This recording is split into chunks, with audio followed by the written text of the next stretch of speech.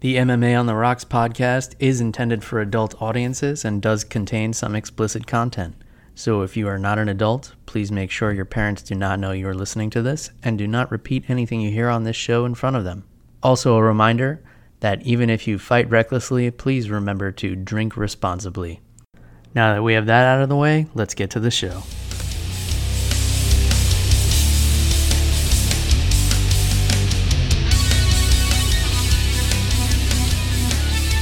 All right, welcome to MMA on the Rocks, episode number 37. Today is Sunday, February 26th. It's Oscar Sunday, actually. The Oscars are on right now, but we're not watching that shit because we like fighting. So I'm here with Jeff the Animal Wilson. Jeff, how are you doing? I'm dreading having to go to work tomorrow, Bill. But other than that, I am ready to talk about some fights coming up.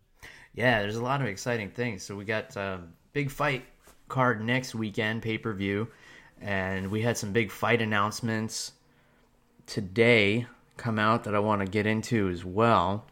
And I wanted to start off by talking about something a little gross, and it's something that happens especially in the MMA and jiu-jitsu world, and that's cauliflower ear. And I want to bring it up because I got some this week, and I know I was talking to you about it and sending you some lovely pictures, but I want to explain what this is. And I think a common misconception is that boxers get cauliflower ear more than anyone else, but it's actually grapplers, and it's caused by the friction of your ears rubbing against a gi or rubbing against another person when you're trying to escape submissions and things like that. So what happens basically is your ear is made up of all cartilage. And when you start to get cauliflower ear, the cartilage will separate, and it'll fill up it's like a little pocket or a little balloon, and it fills up with blood. And if you don't drain it, it calcifies and it gets hard like a rock. So it's like you have a little rock sitting inside your ear. And then over time, if you don't take care of it or treat it, it can get bigger. You get new pockets on top of that, and then they harden, and then eventually it looks like your ear has a fist with knuckles because, you just don't take care of it. So what you have to do basically is ice it so the swelling goes down, and take some kind of anti-inflammatory like Motrin or ibuprofen or something like that to stop so much blood from going into your ear, and then you have to drain it with a syringe. So that's what I did this week.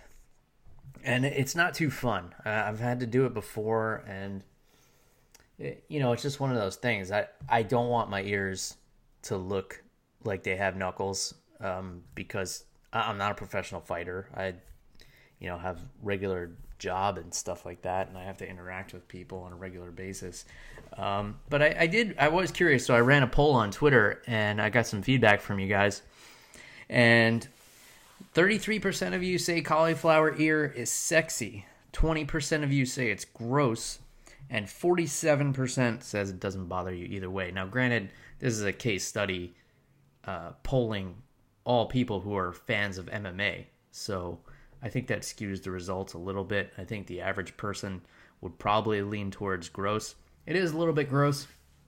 I took some pictures of myself draining it with the syringe. So I didn't post any of them on the social channels at MMA on the Rocks, Twitter, Instagram, Facebook, and MMAonTheRocks.com. But if I get 5 of you who reach out and are interested in seeing the photos, then I'll post them up on Instagram. So if 5 people tweet me or send me messages on Facebook or any kind of social media, I'll post the pictures if you're interested in seeing them. I'll criticize you. I'll think you're a bunch of sick fucks, but I will put the pictures up if there's a demand for it. So, and then also, if you ever want to get in touch with Jeff on Twitter, I usually say this at the end of the show, but let's plug it in here now. He's animal_Wilson on Twitter. So, holler at your boy Jeff and let him know what you think of his opinions. And if you disagree with him, because he always enjoys a good debate about MMA. All right, so all that being said, cauliflower ear sucks. It's not very comfortable. If you do end up getting it and you drain it, remember to wear a headgear if you're going to continue to roll live or train, because you're very susceptible to it filling up with blood again when it's fresh, and before it hardens. So keep that in mind too. Just a little advice to get you through life. So we got a big fight card coming up this weekend, Jeff. Or before I get into that, do you have any thoughts or opinions on cauliflower ear? I know you had some colorful commentary on Twitter this afternoon. Yeah, dude. Personally, I don't have a problem with cauliflower ear. I've been trying to get it for about 2 years now. It's how long I've been training jiu-jitsu. And it's just, some people are more prone to it than others. And some people, you just have bad luck. And one day you end up taking an elbow to the ear by mistake. And it just ends up exploding. Sure. But overall, I think cauliflower ear is kind of cool. If I ever get it, I probably won't try to drain it. I feel like it's a man stamp. You got to wear it with pride. Yeah.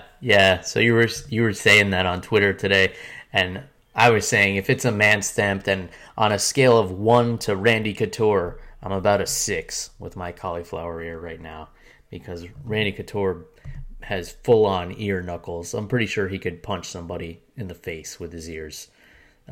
And you're right. That's a real man. I mean, when you see somebody with cauliflower ear, man or woman, you probably don't want to fuck with that person. I mean, maybe they were in some kind of freak accident where they just got hit in the ear for no reason, but 99% of the time, that's going to be a bad motherfucker that you're probably not going to want to mess around with.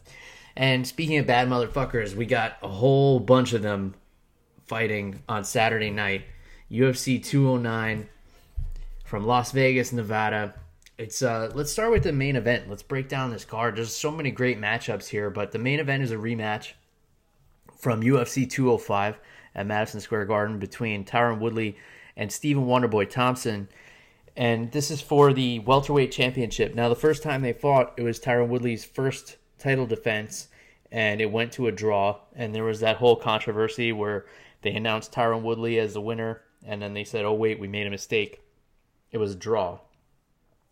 I know you rewatched that fight recently, Jeff, so I know you have a lot of input on this.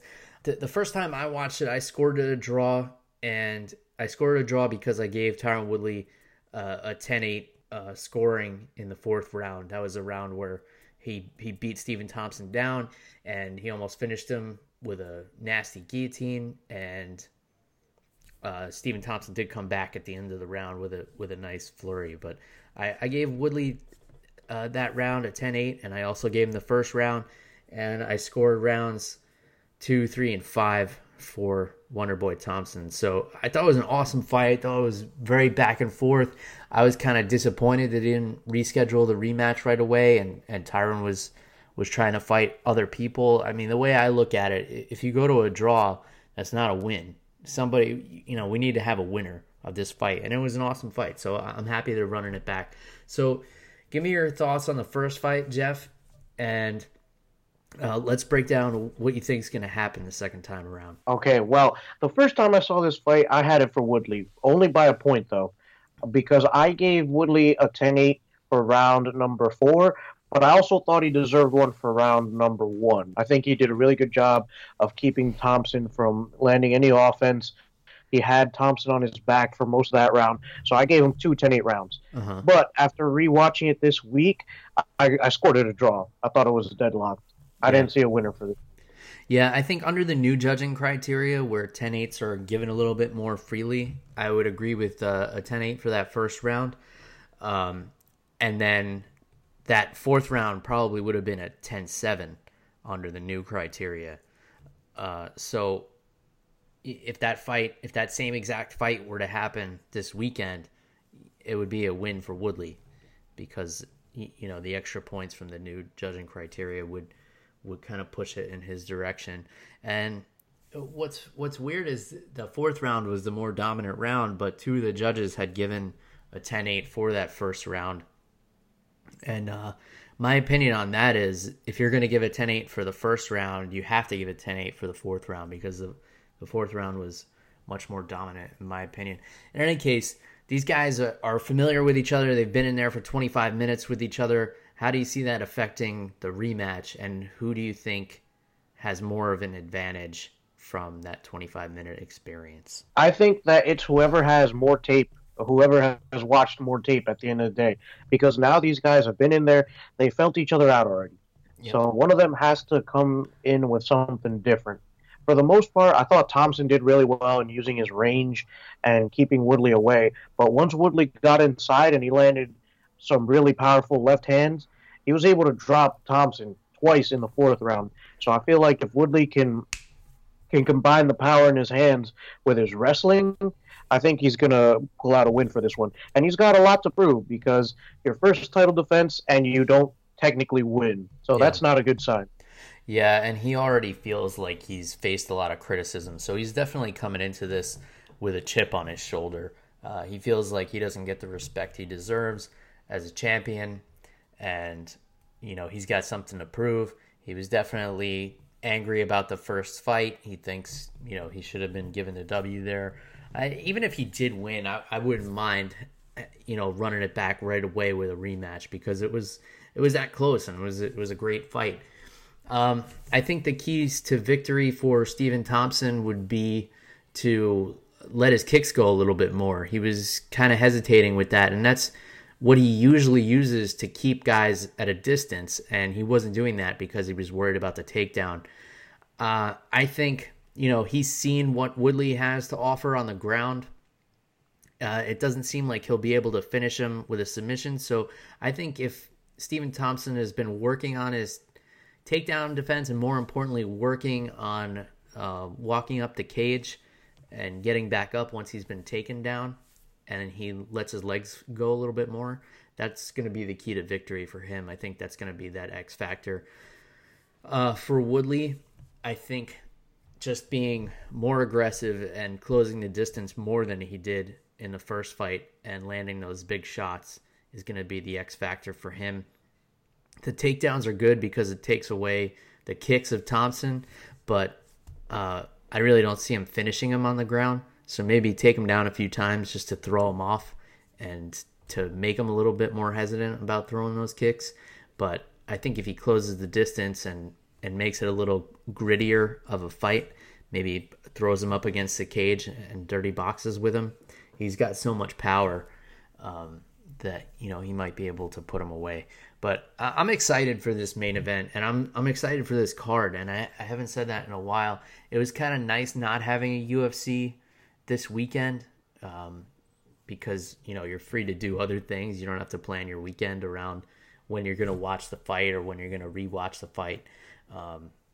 You and I try to watch these things a couple of times when we prepare to record a show here. We're not just flying by the seat of our pants, folks. We put some time and effort into this, and we're usually drunk the first time we watch the fights, so we have to make sure that we're extra prepared.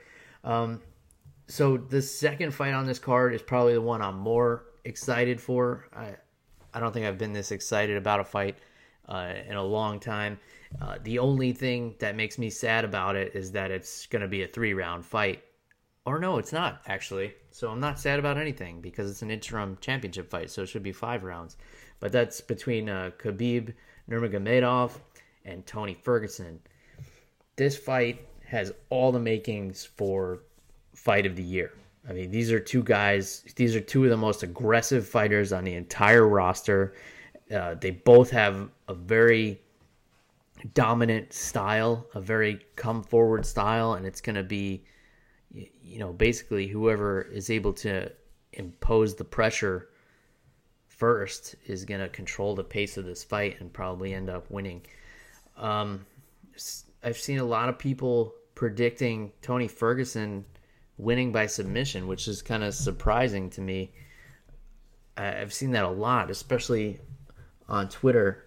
People seem to think he's going to get that sneaky Darce choke on Khabib. To me, that doesn't really make sense because Tony Ferguson wasn't able to submit Rafael Dos Anjos, and I know MMA math doesn't work, but Dos Anjos is not as good of a grappler as Khabib is. I mean, Khabib threw him around like a rag doll. So if he wasn't able to submit Dos Anjos, I don't see how he'll be able to submit an expert grappler like Khabib. I mean, the guy wrestles fucking bears. So what's your thoughts on this fight, Jeff? Are you as excited for it as I am? And how do you see this fight going down? I'm super stoked for this one, Bill. Khabib Nurmagomedov, the Eagle. He's undefeated as a professional MMA fighter. He's got world-class grappling, unbelievable power. And honestly, if I were to give anybody a chance against him in this lightweight division, it would be Tony Ferguson. Mm-hmm. Like you said, he's got the long arms. He can lock in the Darce choke. But, you know, like you said, he's not going up against someone who doesn't know what he's doing. He's going up against a world-class athlete, especially in grappling. And I think that if Tony Ferguson doesn't bring his absolute best against Khabib, I think he's going to have a really, really long night. I don't see Khabib losing this one unless Tony Ferguson can do something absolutely spectacular. Yeah, I think the key to victory. I don't see Tony Ferguson being able to submit Khabib. I mean, the guy's never lost a fight. I don't think he's lost a round in MMA in his whole career. So to say that he's going to get submitted is kind of a far stretch. The way I see Tony Ferguson winning the fight is using his outstanding footwork and boxing and his length and keeping Khabib at a distance. We did see Khabib get rocked in his last fight against Michael Johnson. Michael Johnson has, very similar striking to Tony Ferguson. He's got fast hands and he's a long-rangey boxer.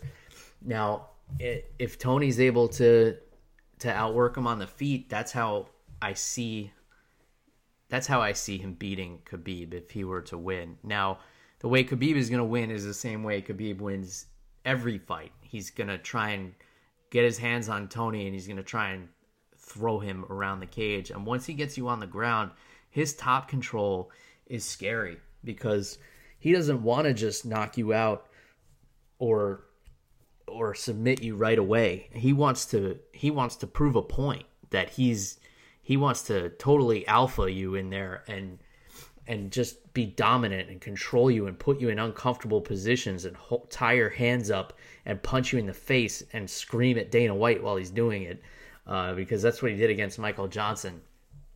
I mean, that's all the credit to Michael Johnson for hanging in there, but I mean, that's a really terrifying situation to be put in where you're just held down. You can't use your hands. You can't escape. You're just trapped under this Russian monster who's just blasting you in the face with punches. So, yeah, if it goes to the ground, I definitely see Khabib having the advantage. But, Tony has a great ground game as well, and he's got a lot of surprising submissions in his arsenal. I mean, he's sneaky. He has unusual setups for his submissions. I mean, he can pull that Darce choke out of pretty much nowhere, but I see it very unlikely that Khabib taps out. The next fight, finally, Rashad Evans is going to make his long-awaited debut at middleweight. We saw pictures of him cutting the weight the last two times he was supposed to fight. He was supposed to fight Tim Kennedy at UFC 205, and then he had another fight scheduled at middleweight on the Buffalo card, or the Albany card, I think it was. And the New York Athletic Commission wouldn't clear him to fight both times. We still don't know why. But for whatever reason, he's not allowed to fight in New York. So I guess the Vegas Commission cleared him to fight. So he's going to make his middleweight debut against Daniel Kelly. What are your thoughts on the commission not clearing Rashad? Do you think it's just because they're a new commission and they're a little erring more on the side of caution, or do you think he's got a severe medical issue? And then what do you think about this matchup for Rashad Evans, Jeff? As for your first question, I'm not too sure why they wouldn't allow Rashad Evans to fight. Maybe, like you said, maybe it's a medical condition that has been ongoing. But I don't know too much about Daniel Kelly, but I am a fan of Rashad Evans. I like how he fights. I like how he combines his stand-up striking with his really well-timed takedowns, and he's able to change levels so fast, and it's really hard to stop unless you're someone like Forrest Griffin. So I'm really excited to see Rashad Evans make his debut at middleweight. Although I think it's a little late in the game. We've talked about this before. I think it's a little late in the game for him to be dropping weight classes. Yeah. But it's on him. We'll see how he does Saturday night.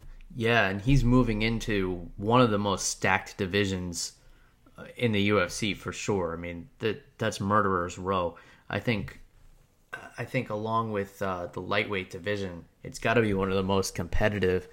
From the top down, you got killer after killer, and you got so many guys in line for this title.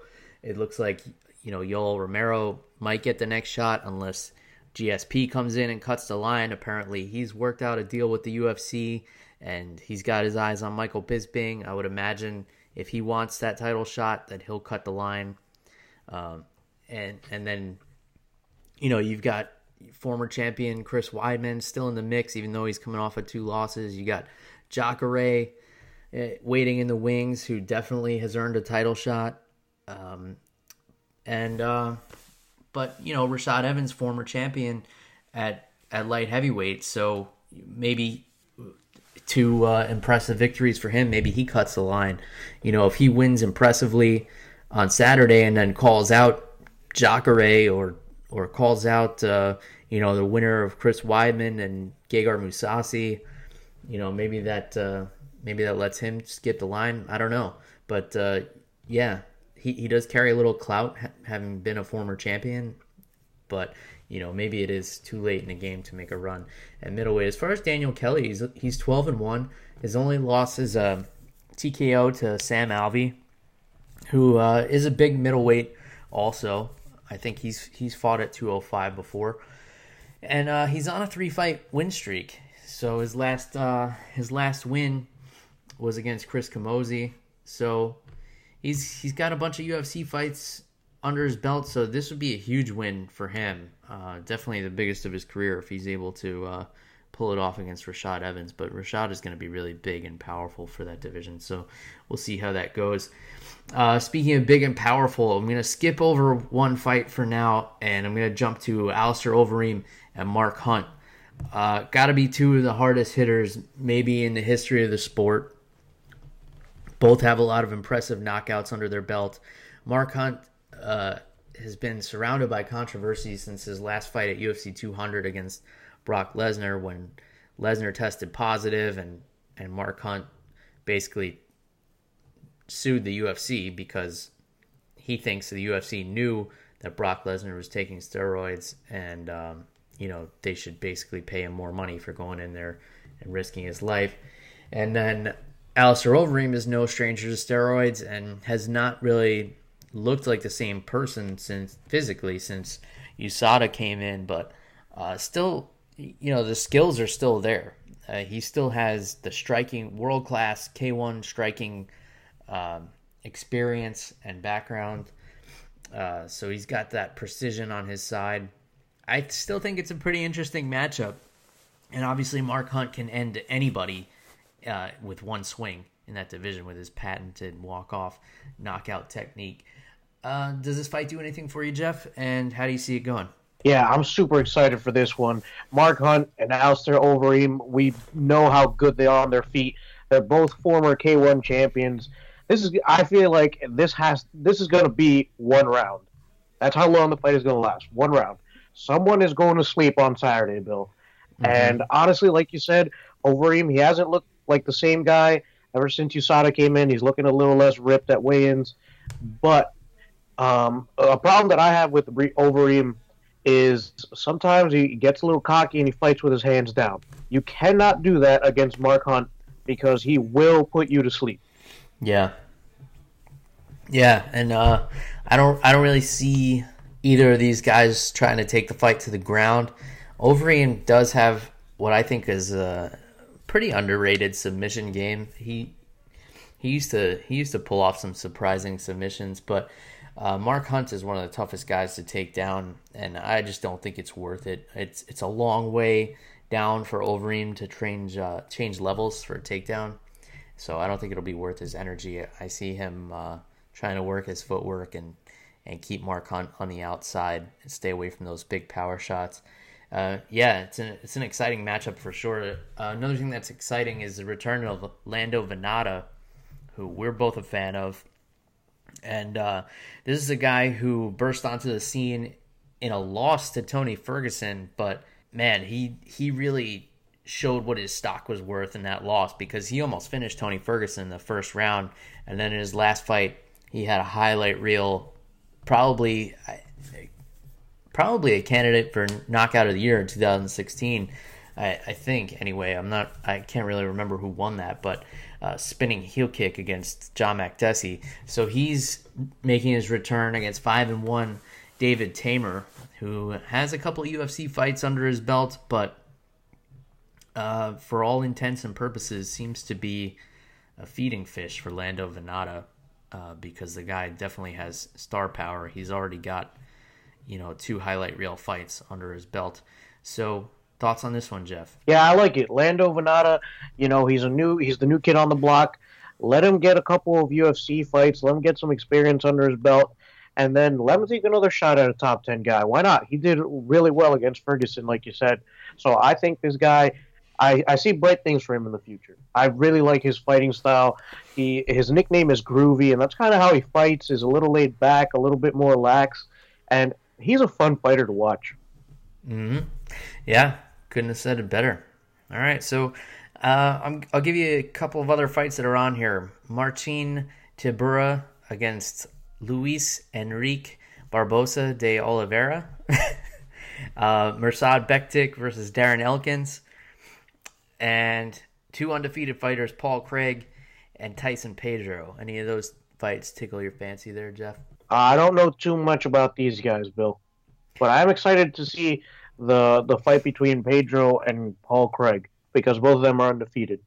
Yeah, for sure. I mean, it's always good to see 2 guys who are undefeated. It usually goes one of 2 ways. It's either a super close fight, or one guy just mysteriously gets blown out of the water, and you wonder why he was undefeated to begin with. Maybe it's just, was fighting lesser competition in other organizations, or the nerves of UFC.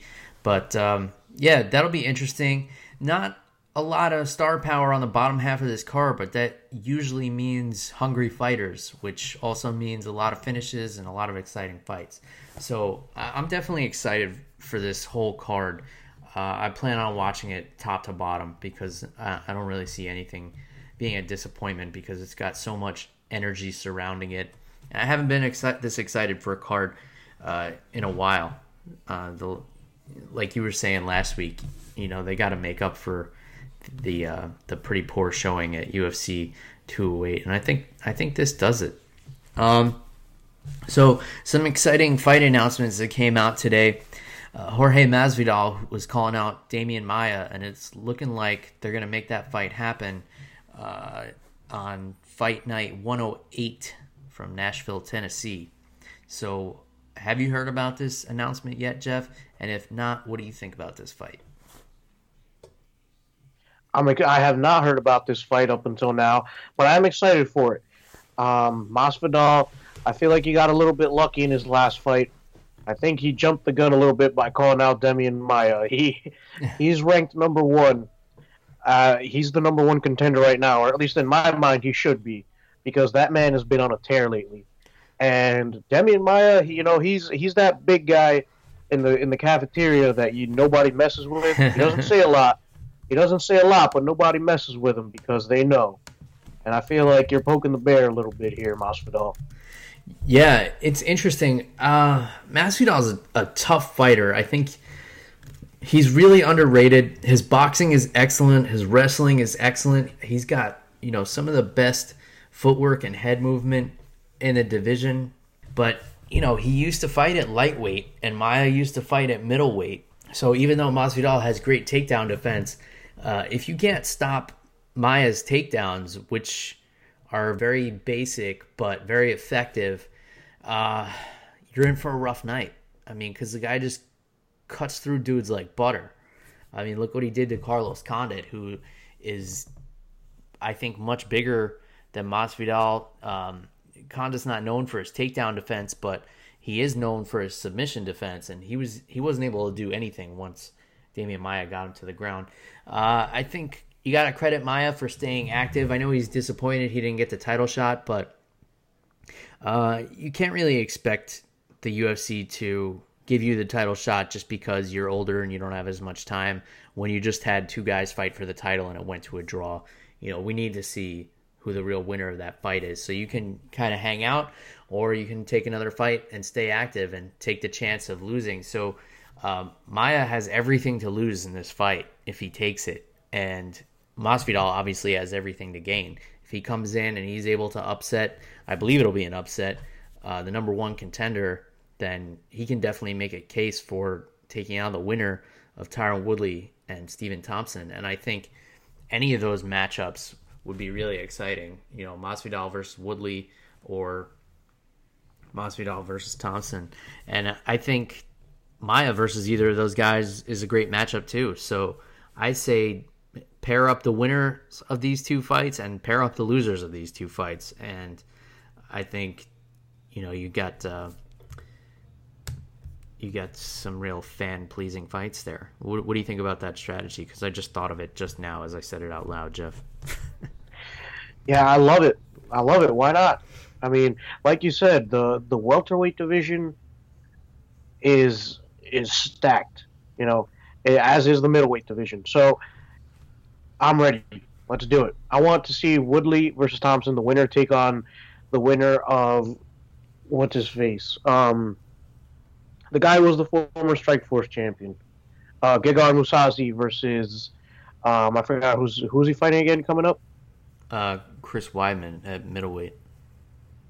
Yeah, so I'd like to see the winner of that take on the winner of this, and like you said, leave Demian Maia waiting in the wings.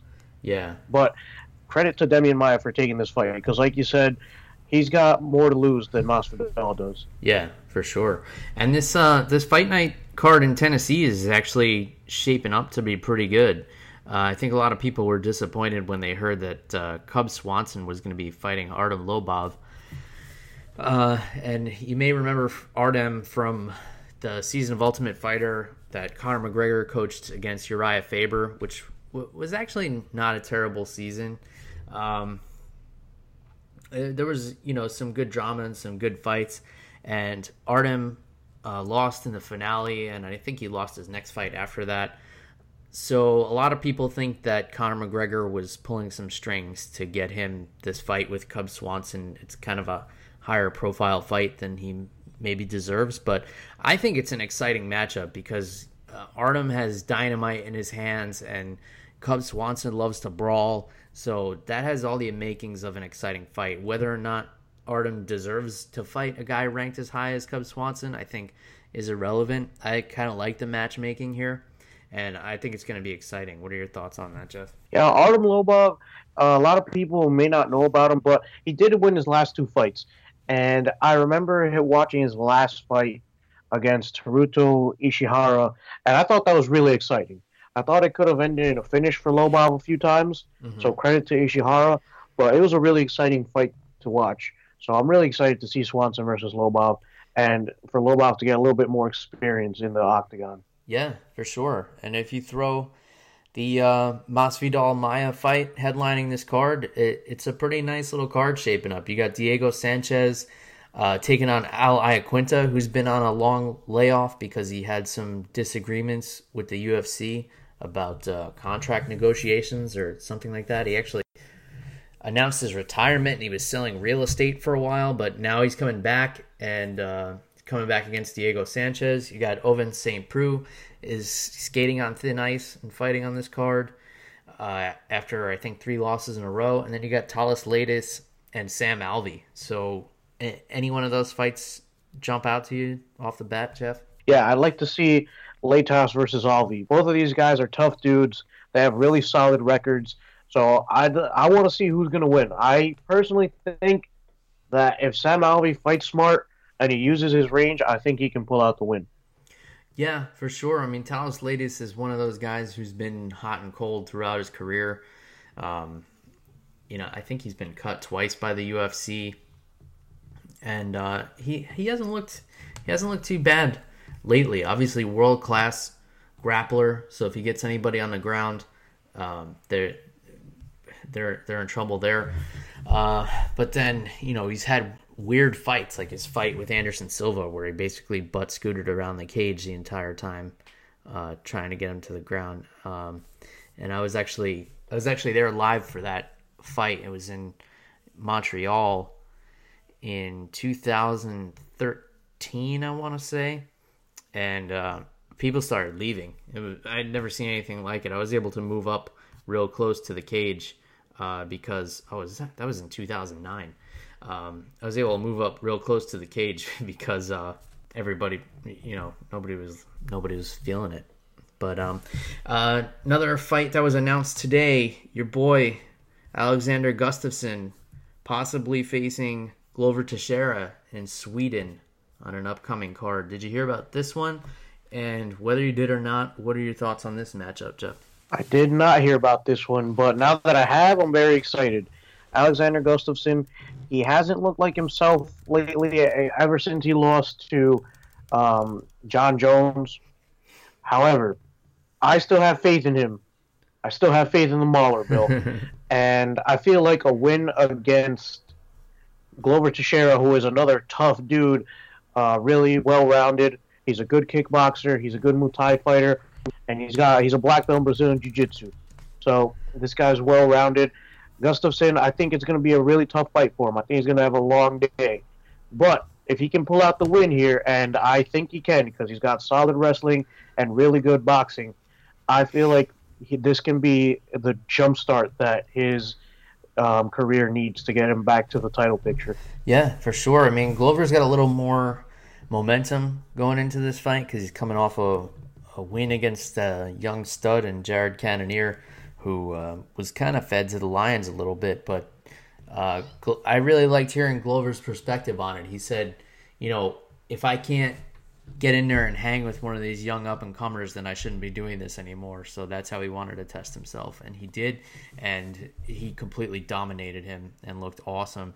Gustafsson won his last fight, but it was very lackluster. They basically, threw him an unranked guy for a guy Gustafsson's been ranked 2 or 3 in the world for the last couple of years, to face an unranked guy, and it was in Germany, which is close enough to home for him, where he had a lot of hometown support, and it had a lackluster showing. Won a decision, but looked kind of sloppy in there. And if the old Alexander Gustafsson comes back, then this is an awesome fight.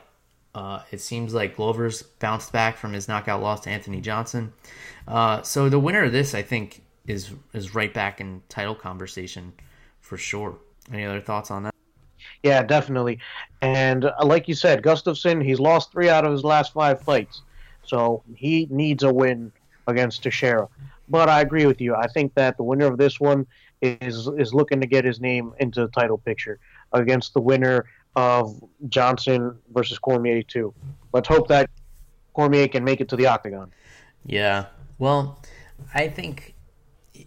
Yeah, for sure. Hopefully nobody pulls out of this fight because it's starting to get to the point where it's like, I can't get excited about it anymore because I feel like it might not happen. But that's a great rematch of a fight, and it would be really awesome if it actually happens. I don't see the winner of Gustafsson and Teixeira getting that title shot right away, only because John Jones is going to be back in July, I believe, or June. So I think they would probably put him in immediately against the winner of Cormier and Johnson. I really don't see him. I really don't see any other fight making sense for John Jones unless Cormier loses and they have Cormier rematch John Jones. But I see John Jones getting the title shot without question when he comes back. And then there was a Bellator card in Ireland on Friday. I didn't watch it just because after the last 2 Bellator cards with their production, the way it's been, I was not really excited for it, and there were really no names that jumped off the page for me. Liam McGeary bounced back from his loss to Phil Davis with a stoppage over some dude, and I didn't watch the rest of this card because it didn't really interest me after the way the last couple of Bellator cards went. But I don't plan on holding a grudge. I think I'll come back around. And, I was on the Bellator bandwagon for a while. I liked a lot of the moves they were making. And the last two cards were kind of disappointing, but, it's growing pains, and they'll figure it out, I think. I definitely want to see some competition from promotions for sure. All right, any thoughts on Bellator or anything else you want to get off your chest this week, Jeff? Yeah, I really only watched the Liam McGeary fight. It's a fight he should be winning. He's a former light heavyweight champion at Bellator. He's tapped out Tito Ortiz. He went out there and did the job. So, but I agree with you. I'll be back on the Bellator bandwagon soon. Yeah. Yeah, McGary's a guy, I mean, his only loss was a decision loss to Phil Davis, who, is probably the toughest guy he's faced in his prime. And, he's a good, solid fighter. But, yeah, not enough to make me tune in with him as the headliner against somebody I don't really know. But, good for him bouncing back. All right, anything else for this week, Jeff? Nope, I think that's a wrap, Bill. Yeah, I mean, we covered a lot despite there not being any UFC this weekend, but I'm excited for 209 next week. I'm excited to break it down next Sunday after it happens. And, tequila. I almost forgot the On the Rocks portion. I had some new tequila this weekend, Jeff. And it's called Cazadores. I'm not sure if I'm pronouncing that correctly. Any idea of an interpretation there? Or a translation, rather? Yeah, it means hunters in Spanish, Bill. Oh, okay. So made in Mexico. Really smooth tequila, really nice. Probably like a mid-level. Costs about the same as Los Altos, which you guys know I love if you've listened to past episodes. Jeff, you had some of that while you were here. So same sort of price range. It makes sense that Cazadores means hunters because there's a picture of a deer on the bottle. So that makes more sense to me now, which is basically why I bought it. I was just looking for some tequila yesterday, and I said, oh, that looks like a cool bottle. So I picked some up. The only problem with this tequila is it goes down a little bit too smooth. So I was mixing it with some of my Zevia Colas. You know how I love my Zevia Cola, Jeff. 0 calories, 0 sugar cola. Doesn't leave your teeth feeling all gritty and doesn't make you feel bloated after you drink it.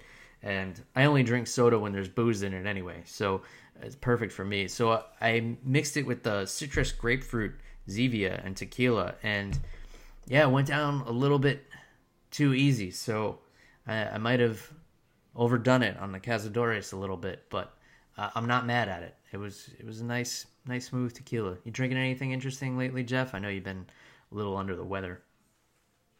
Yeah, last weekend I sat down with some Jameson because I was very disappointed that Fedor Emelianenko was not fighting. So I was drinking for him.